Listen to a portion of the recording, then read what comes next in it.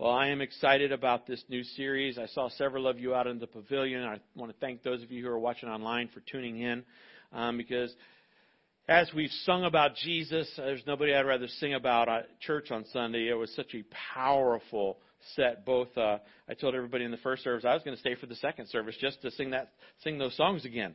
So if you'll open up your outline, your worship guide there, you'll notice there's an outline. I want you to fill out several things today. As we start this new series called This is Jesus, we just finished the series called The Best Question Ever, didn't we?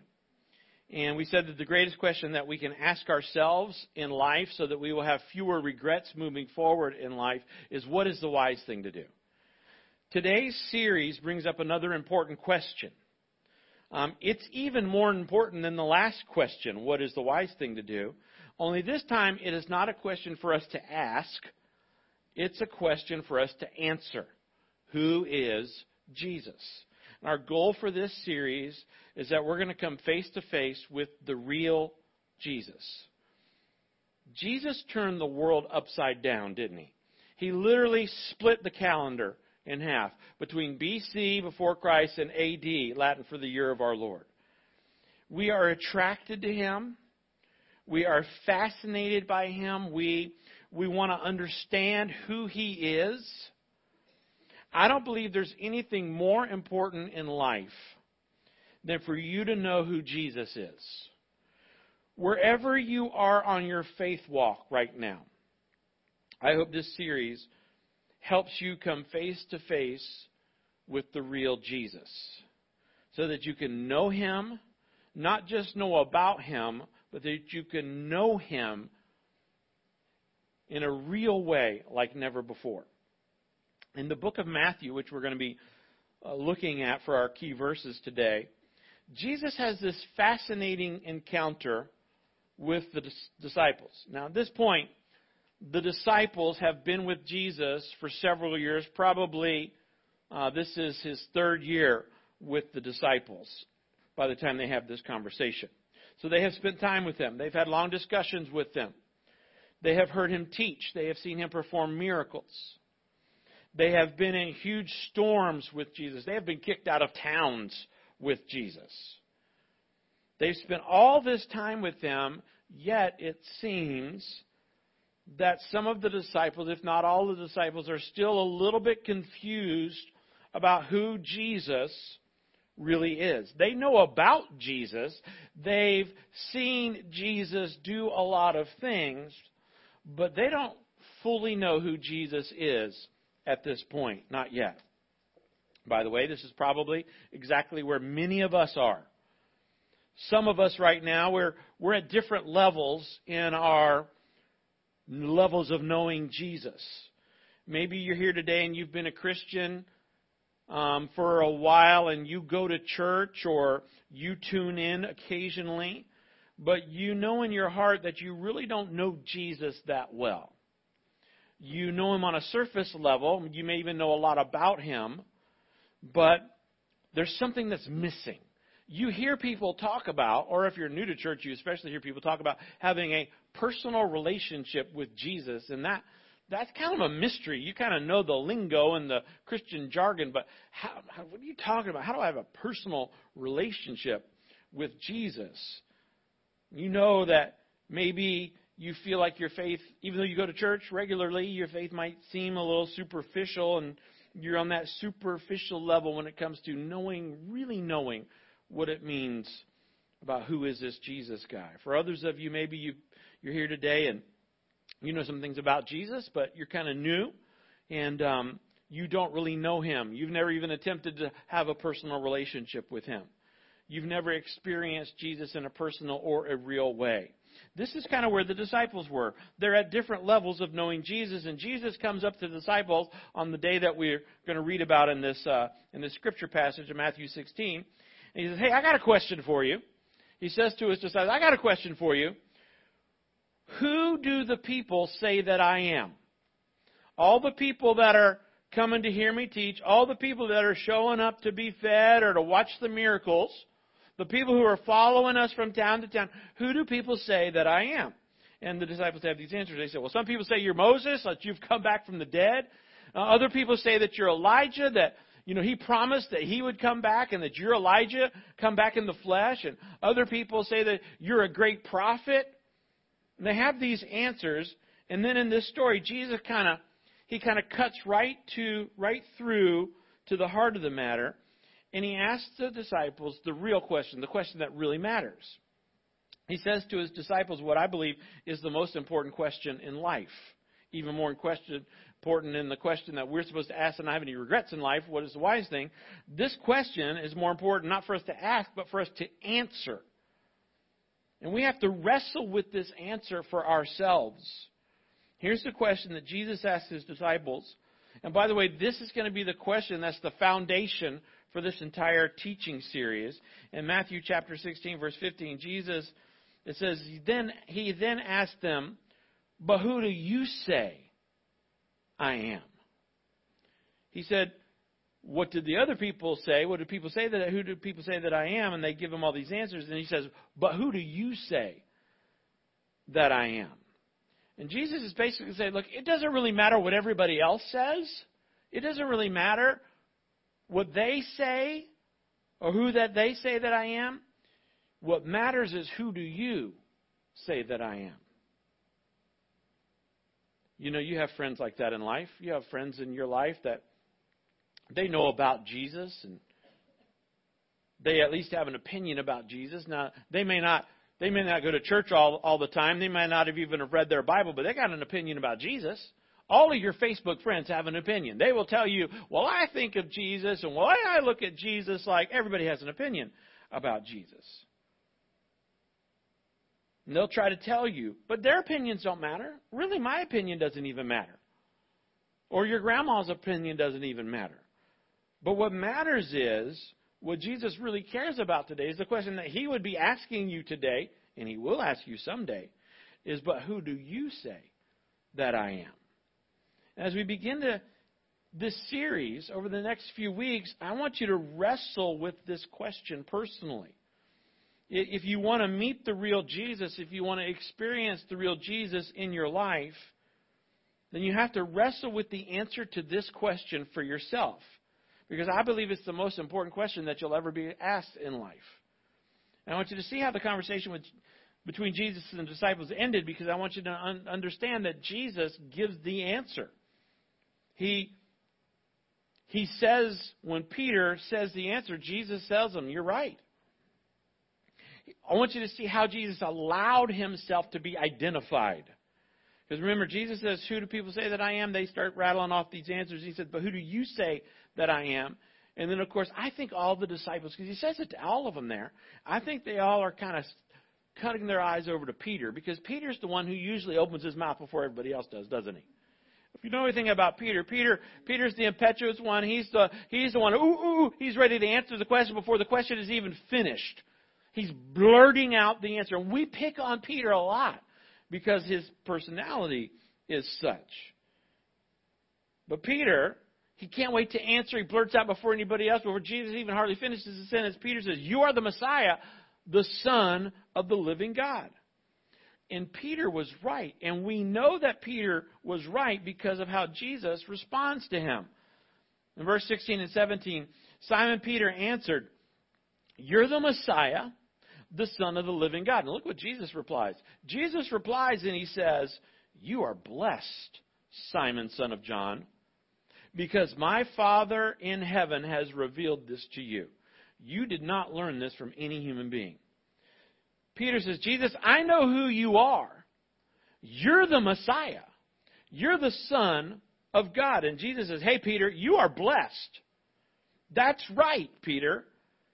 You didn't come up with this on your own. Nobody told you that. It was God, it was my Father in heaven who has revealed that to you. Now, if you've grown up in church all your life and you hear Peter say, you are the Messiah, thou art the Messiah, the Son of the living God, you're like, that is a crescendo, that is a marked place in the journey, in the mission of Jesus. But if you're kind of new to church, or maybe your attendance at church, you didn't grow up in church, you got to ask yourself, but what does that mean? what does it mean that Jesus is the Messiah? I mean, we've all heard the word Messiah. There's a Handel wrote a whole musical, but what is Messiah? What does that mean? I'm going to give you just a quick definition. When it says that Jesus is called the Messiah, there's several things I want you to jot down, because the word Messiah is a deeply Jewish word full of rich and powerful meaning. The first thing I want you to write down is that Messiah comes from the Hebrew word meaning anointed one. Will you write down anointed one?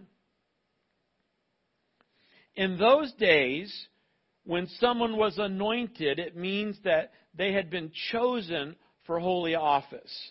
And a priest would anoint with oil. A priest would be anointed with oil, and they would pour oil over them to symbolize that they were chosen by God as the person for that particular position. The Jewish term Messiah in the Hebrew referred to a king Messiah, the king Messiah. Messiah was the anointed one, the chosen one of God, who they were looking for to come into the world to right all the wrongs. That he would bring a new age of justice and peace. He would bring God's kingdom to the Jewish people. And they were waiting for this Messiah for centuries, for hundreds of years. Now in the New Testament, when we see the word Messiah, the word for Messiah in the Greek, which is what the New Testament was written in, is the word Christos. It's easy to spell. It's C-H-R-I-S-T with an O-S. It's Christ with an O-S at the end of it. We see the word Messiah translated as Christos in the New Testament whenever we see the name Jesus Christ. It's written, Christ is written Christos. Now, let me just say, because I know we have people who attend our church or who tune in online that maybe you didn't grow up in church your whole life. And I've met lots of people who didn't realize that Christ is not Jesus' last name. In other words, his dad wasn't Joseph Christ, married to Mary Christ, and they had a baby boy, and they named him Jesus Christ.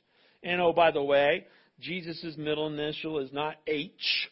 Okay, so I don't know where Jesus H. Christ comes from. I've had people tell me before, oh, no, Pastor Jerry, my grandma said his name was Holy, Jesus, Holy Christ, and it wasn't on Jesus' birth certificate. Joseph and Mary Christ had baby Jesus Christ.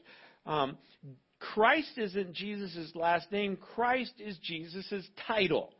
And Christ means, in fact, you would really say it, the most accurate way to say it is Jesus the Christ.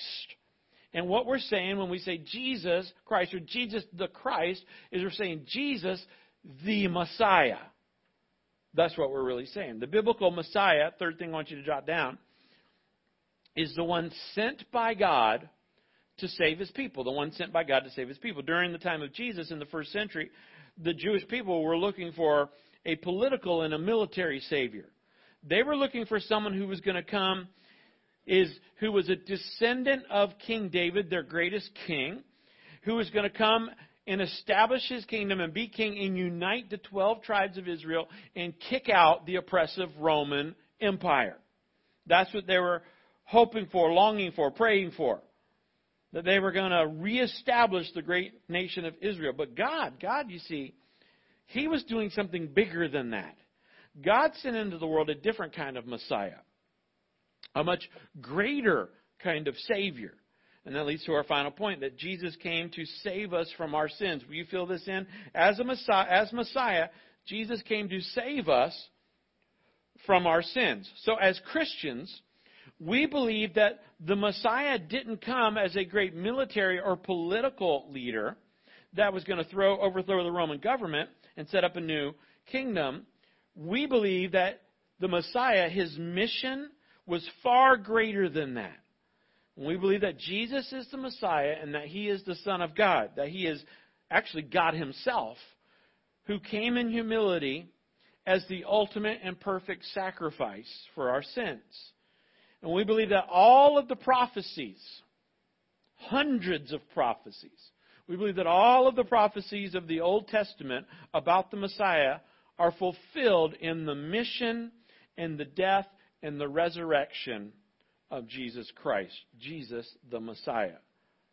And that's a much more significant Messiah than just coming to set up a Jewish kingdom, because he came to allow he came to give his life for the sins of the entire world, to allow us to be reconciled with God.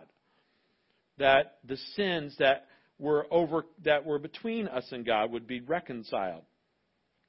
Jesus gave his life on the cross so that what stood between us and God could be removed.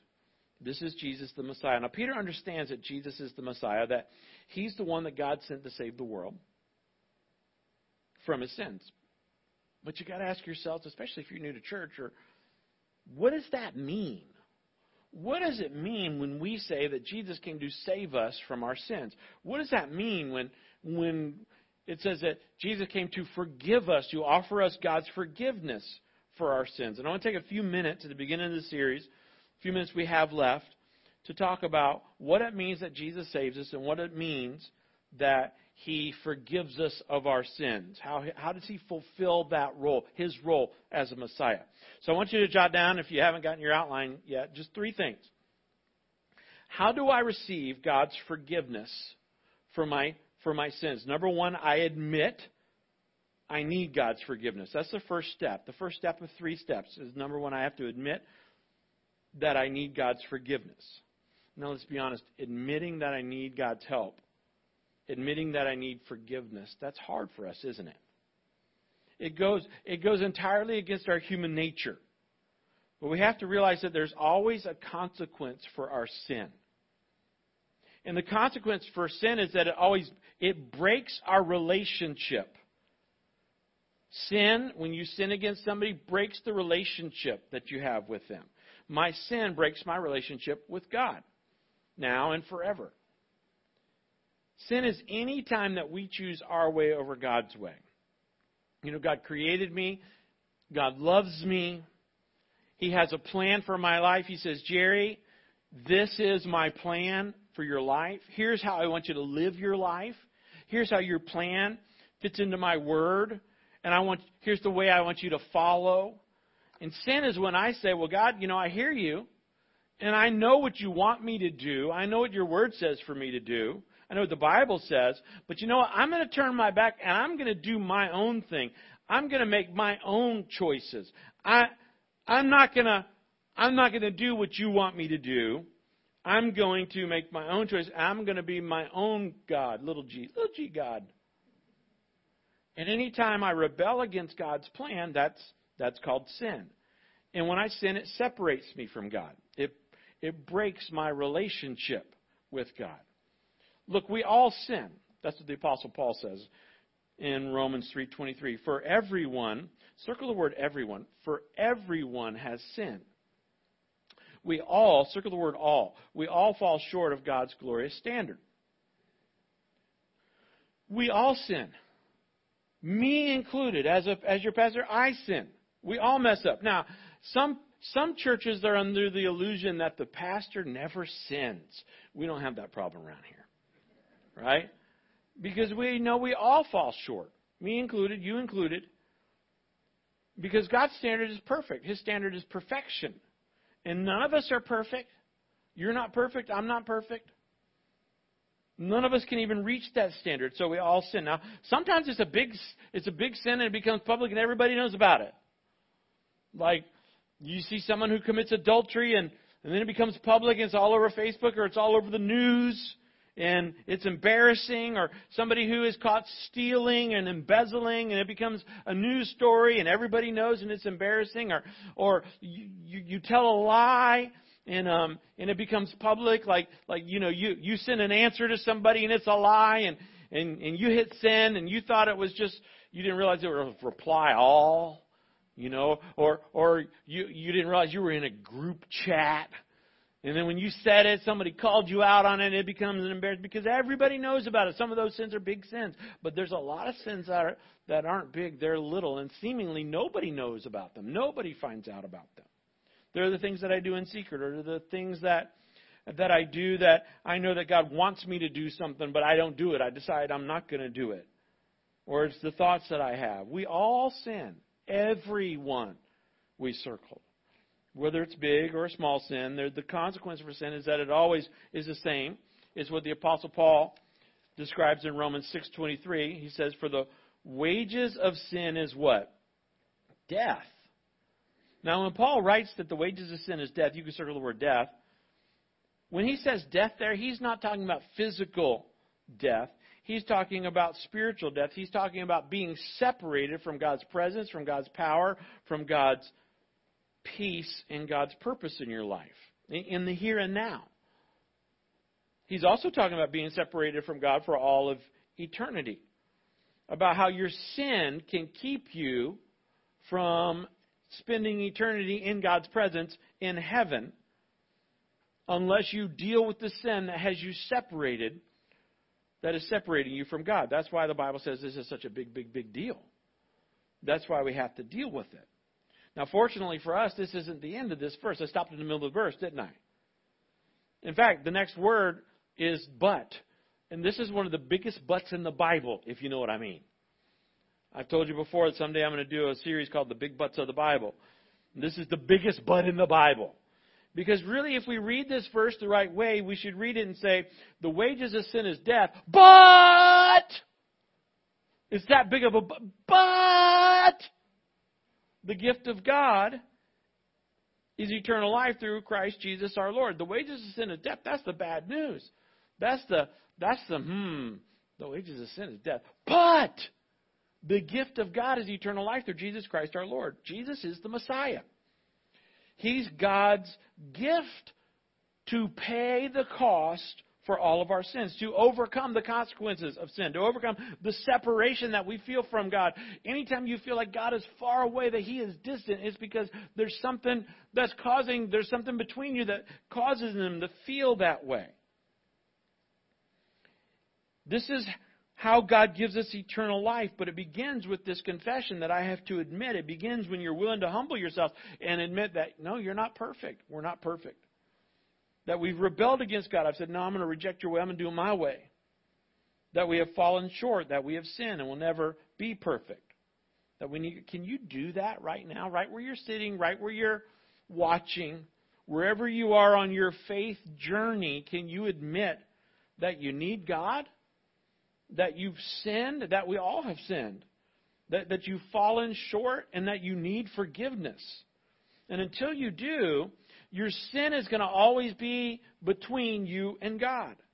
And you'll never be right with God, even if you're already a Christian. Even if you committed your life to Christ and you accepted and put your faith in Christ years ago, but maybe in life recently, maybe you think, hey, I'm going to heaven someday, but you haven't been experiencing His presence and His power and His purpose for your life.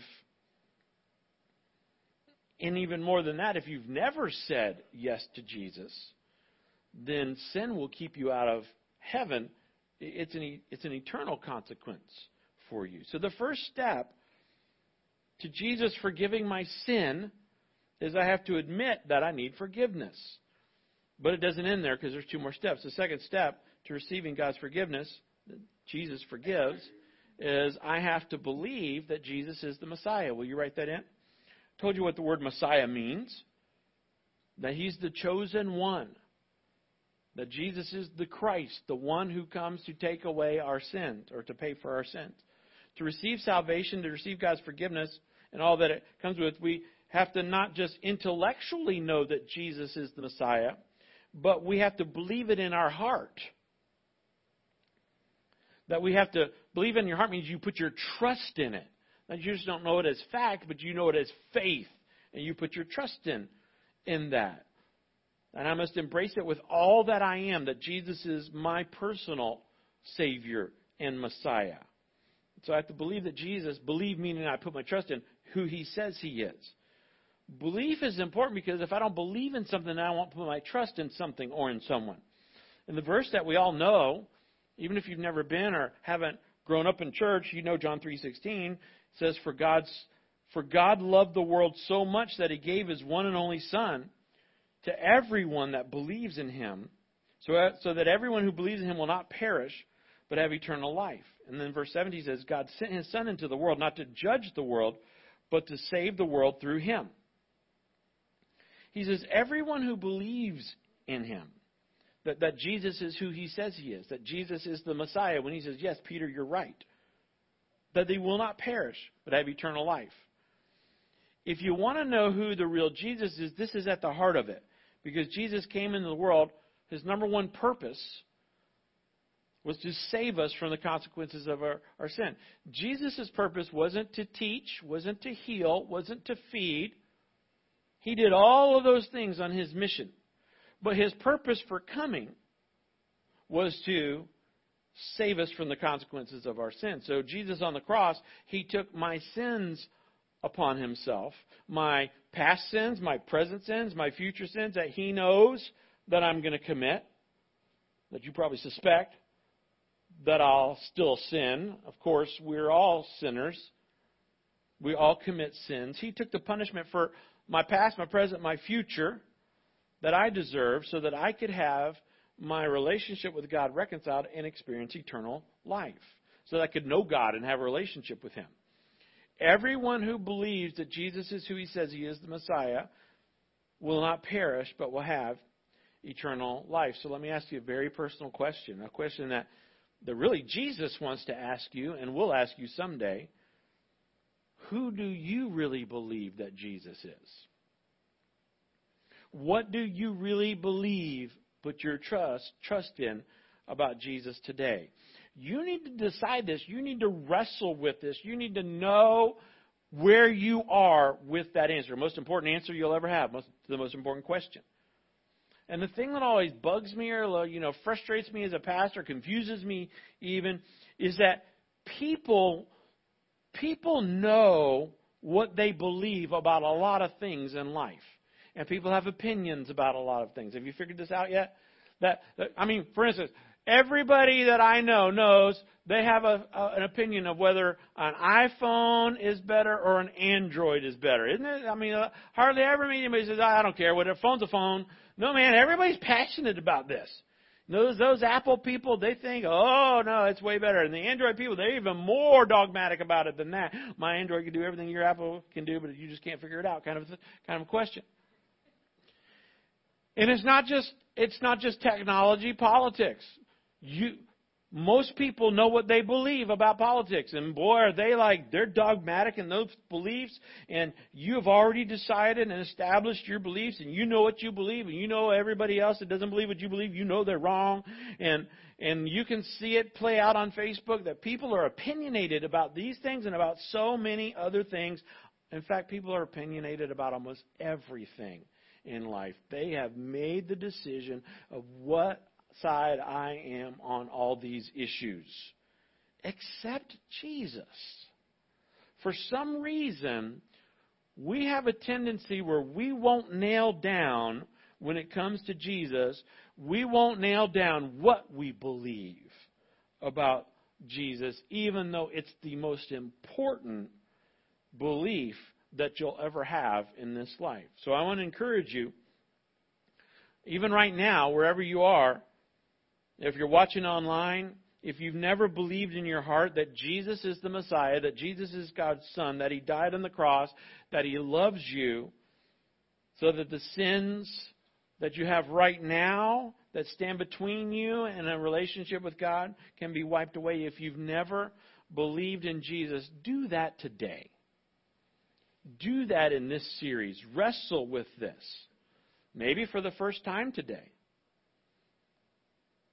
By the way, if you're here or you're watching and you already are a Christian, and maybe you do believe or you did believe, but maybe you've had some doubts creep in, or maybe you realize, I haven't been living the Christian life. I haven't been living my life with confidence and certainty that I have a close relationship with Jesus, then during this series, even beginning today, opportunity for you to reaffirm your belief, to recommit your belief in following Him. That's why we're doing this series. Either you can meet the real Jesus for the first time today or in this series, or for some of us, you can meet Jesus for the first time again. John 20, verse 31 says, "But these are written so that you may continue to believe." Circle, continue to believe. These are written so that you may continue to believe that Jesus is the Messiah, the Son of God. Because isn't it true, I want you to circle that, because isn't it true that there are times in our lives where we need to be in church because our faith needs to be encouraged. Our faith needs to be strengthened. Our faith we need to be encouraged to continue to believe. Then he finishes up by saying that by believing in Him, you will have life by the power of His name. The beautiful name of Jesus that we sang about in that last song. So admit that you need forgiveness. Believe that Jesus is the Messiah. Then finally, here's the final step to receiving God's forgiveness. How Jesus forgives you of your sins is I have to confess that Jesus is Lord. Will you write in confess? That's the final step to having your sins forgiven. To confess that Jesus is Lord. Not only do you believe that Jesus is who He says He is, but now what you're doing is saying, hey, not only do I believe in you, Jesus, but I'm going to make you the leader of my life. I'm going to follow you from now on. This is what the Apostle Paul again says in Romans chapter 10, verse 9 and 10. He says, if you confess, there's that word, circle confess. If you confess with your mouth that Jesus is Lord and believe in your heart that God raised Him from the dead, you will be saved. For it is by believing in your heart that you are made right with God. It is by confessing with your mouth that you are saved. Here's the thing. Jesus doesn't want you to be His fan. He doesn't need any more fans. Jesus wants you to be His follower. He's looking for followers who will make Him the leader. He doesn't want you to just like Him. He wants you to make Him the leader of your life. The word for leader is Lord of your life. He wants to be the decision maker in your life. When I say that Jesus is Lord of my life, I'm saying that He is God.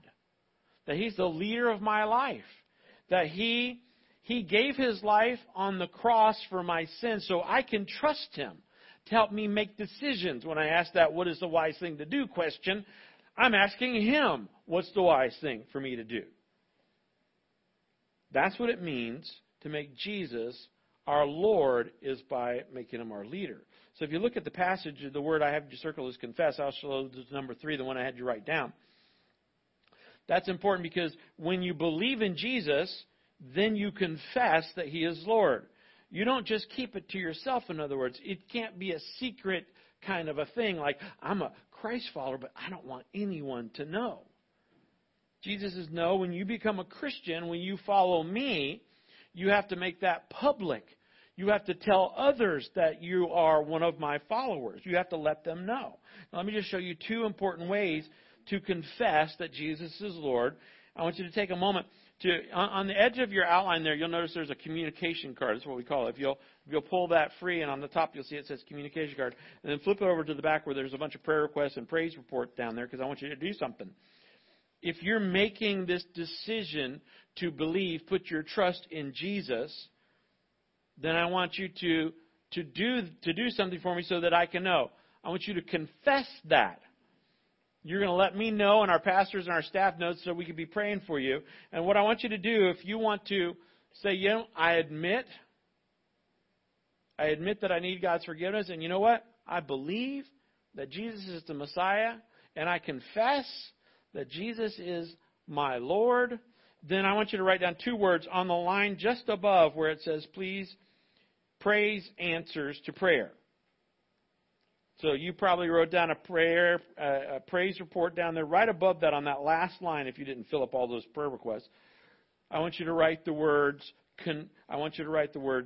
confess, I confess and believe. I confess and believe. Now what you're saying is, For the first time ever, I want to become a Christian. I want to be adopted into God's family. I admit that I need God's forgiveness. I believe that Jesus is the Messiah, the Christ, the Savior. And I confess that He is my Lord. So, right, I confess and I believe, and let us know. And by doing that, we'll be praying for you. Now, maybe you've already done that years ago or months ago even. Maybe you're here and you're already a follower of Jesus. But there's times in our lives where we need to reconfess that Jesus is Lord of our life. My challenge to you, if you're here today, no matter how long it's been that you've been a Christian, maybe you got saved and became a Christian in Vacation Bible School when you were a kid, or when you were in high school and you were in youth group, or maybe it was when you were early on in your marriage and your kids came and you came back to church, or however long it's been. But maybe you're at a place in your life right now and you're saying, God is working in my life. I see Him drawing me. I'm going to rededicate my life or recommit my life to Jesus. Where you reaffirm your commitment to say, you are my Lord. You're not saying it for His benefit. You're saying it for your benefit. And if that's you, then I want you to write the word on that line, recommit. Now, if you already wrote, I confess and believe, but you really already are a Christian, then right above that put, I recommit. RECOMMIT. Today I recommit to you, Jesus. You're the Lord, and I'm going to recommit to following you. Most important thing you can do in this series. The other way, or another way for you to confess that Jesus is Lord, is it is important for you to be baptized. Baptism is where we publicly make our profession of faith, our confession of faith. We publicly say, hey, Jesus is my Lord, and we say that to everybody who's there in a public way. Baptism is more than just being dunked underwater. My 5-year-old grandson, Roman, is getting to this place where they're starting to understand. Him and his class over in Power Up and over in Sunday School, they're starting to understand. They've been through their first Vacation Bible School, that Jesus came and died, that God sent Jesus, that Jesus rose from the dead. And he has a little friend of his, Maya, who just this past week, she prayed for God to forgive her sins and accept Jesus into her life as her Savior and Lord. And Roman and Mila are very excited for Mila. In fact, Mila puts it this way: Maya chose God. And they're excited. Roman puts it this way: she's going in the dunk tank. As only a 5-year-old could say. But it's more than just being dunked. Now, we have a baptism next week, and they're going to be out of town, so it'll be another few months, long enough for Maya to really get a clear understanding what baptism is. But baptism is more than just being dunked underwater. It's a step of obedience. It's a symbol of Christianity, that when you go under the water and you come back up, it's a symbol of Jesus' death and burial and His resurrection when He comes up, and it's a symbol of our old nature dying and us being a new creation, that God says we're a new creation in Christ. And it's a public statement of faith. And I know a lot of Christians who believe in Jesus, but they've never actually officially made Jesus their Lord and been baptized. Either they were kind of too ashamed to do it, or maybe it was like, well, I became a Christian a long time ago, and then I got distracted, or I couldn't find the time, or I was embarrassed, or now it's like it's been a decade and everybody knows I'm a Christian. If I say I've never been baptized and it makes me feel weird, listen, I just want to encourage you, because it's an important confession of faith as a believer that you are baptized after you've committed your life to Christ and accepted God's forgiveness. And if you're making that decision today, or even if you've rededicated your life and never been baptized, don't put off that step of baptism. In fact, every single week on the communication card, you can check on the front, right under where your name and rank and serial number is, there's always that blue box there that says, yes, sign me up to be baptized, and you can do that. We even have a Sunday Celebrate scheduled for next weekend. Rain or shine, as long as we have power. We'll have a big Sunday Celebrate complete with baptism and food trucks and water slides and the whole 9 yards. And listen, even if you don't know anybody who's getting baptized, you should come and cheer them on.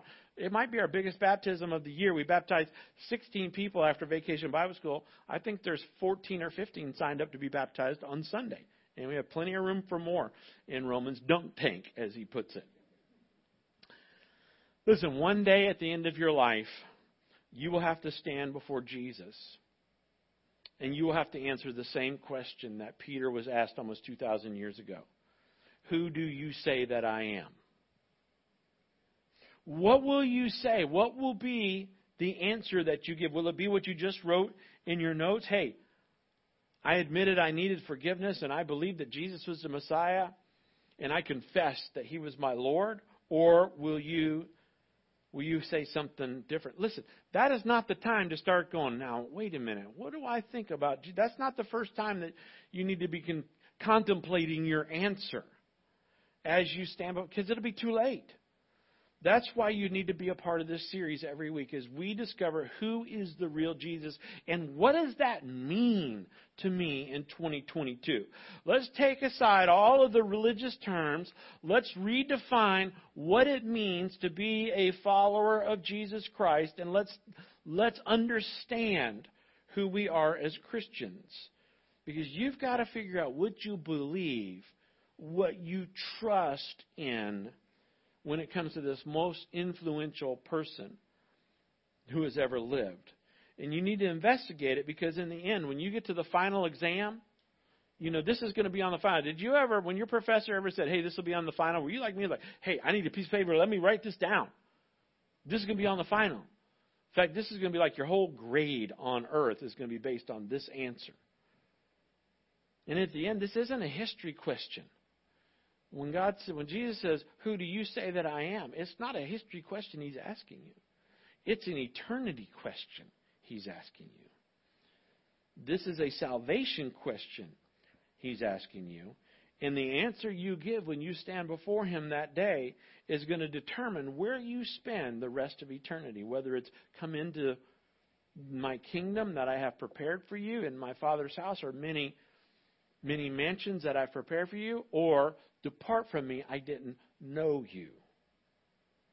And you'll either spend your eternity with God in His family as a joint heir with Jesus Christ to all of His riches, or you'll spend your eternity separated from Him, all based on this question that Jesus asks Peter. Who do you say that I am? I hope you will wrestle with and answer that question. I, like Peter, have said, you are the Messiah, the Son of the living God, and I am going to follow you and make you my Lord and Savior. Romans 10:13 says, everyone who does that, who calls upon the name of the Lord, will be saved. Let's pray. Would you bow your heads with me? Let this just be a time between you and God where you talk to Him. And maybe you're sitting here today, or you're sitting in your living room or in the pavilion today, and you're saying, Jerry, I don't even know how to pray. It's just been so long since I've even tried to pray. Listen, it's okay. Prayer is just simply sharing with God what's on your heart, or what's in your heart. It's just you talking to Him. There's no right way or wrong way to pray to God. You just, in your heart, in your mind, have a conversation with Him right now. In fact, let me help you. As we pray, I just want to ask you the question, are you ready to call Jesus your Lord? Are you at a place where you're ready to admit that you need forgiveness and say, I believe, Jesus, you're the Messiah, and I confess that I want to follow you as my Lord? And if you're ready to do that, if you want to do that, then today is your day. You just pray a simple prayer in your heart like this and in your mind. And just say, Jesus, today I admit I need forgiveness. Jesus, today I believe that you are the Messiah, the Christ. Jesus, today I confess that you are the Lord of my life. And I'm going to follow you from now on. It's that simple. I admit, I believe, I confess. Now, maybe you're here and you already are a follower of Christ. Maybe your faith has really been battered, really been tattered, really been hurt recently. You've had your doubts, or you've fallen away from Jesus. Today's your day to just rededicate, to just start fresh. And maybe you need to just make that your prayer. Jesus, today, just say this in your own mind. Jesus, today, I want to recommit myself, my life, to following you. I want to recommit to you as my Lord, as my leader. Maybe you haven't been living like you'd like to. Maybe you've taken His forgiveness for granted. And you remember today how much it costs. Go ahead, rededicate your life.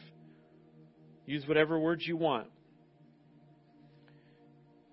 As we all pray, Jesus, we don't want to know more about you in this series. We want to know you more. We want to experience you. We want to live for you. Thank you for giving your life for us. And during this series, help us to know you more, to draw close to you, and to even become more like you as we follow you, as our Savior, as our Messiah, as our Lord. It's in your name we pray, Jesus. Amen.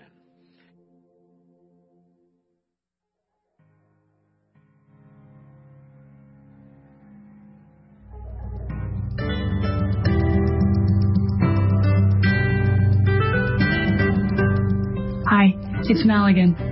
Isn't it great to know that Jesus forgives our sins? That's what the good news of the gospel is all about. And it's news that's too good not to share. Be looking for opportunities this week to share it with someone who doesn't know Jesus. Have a great day. See ya.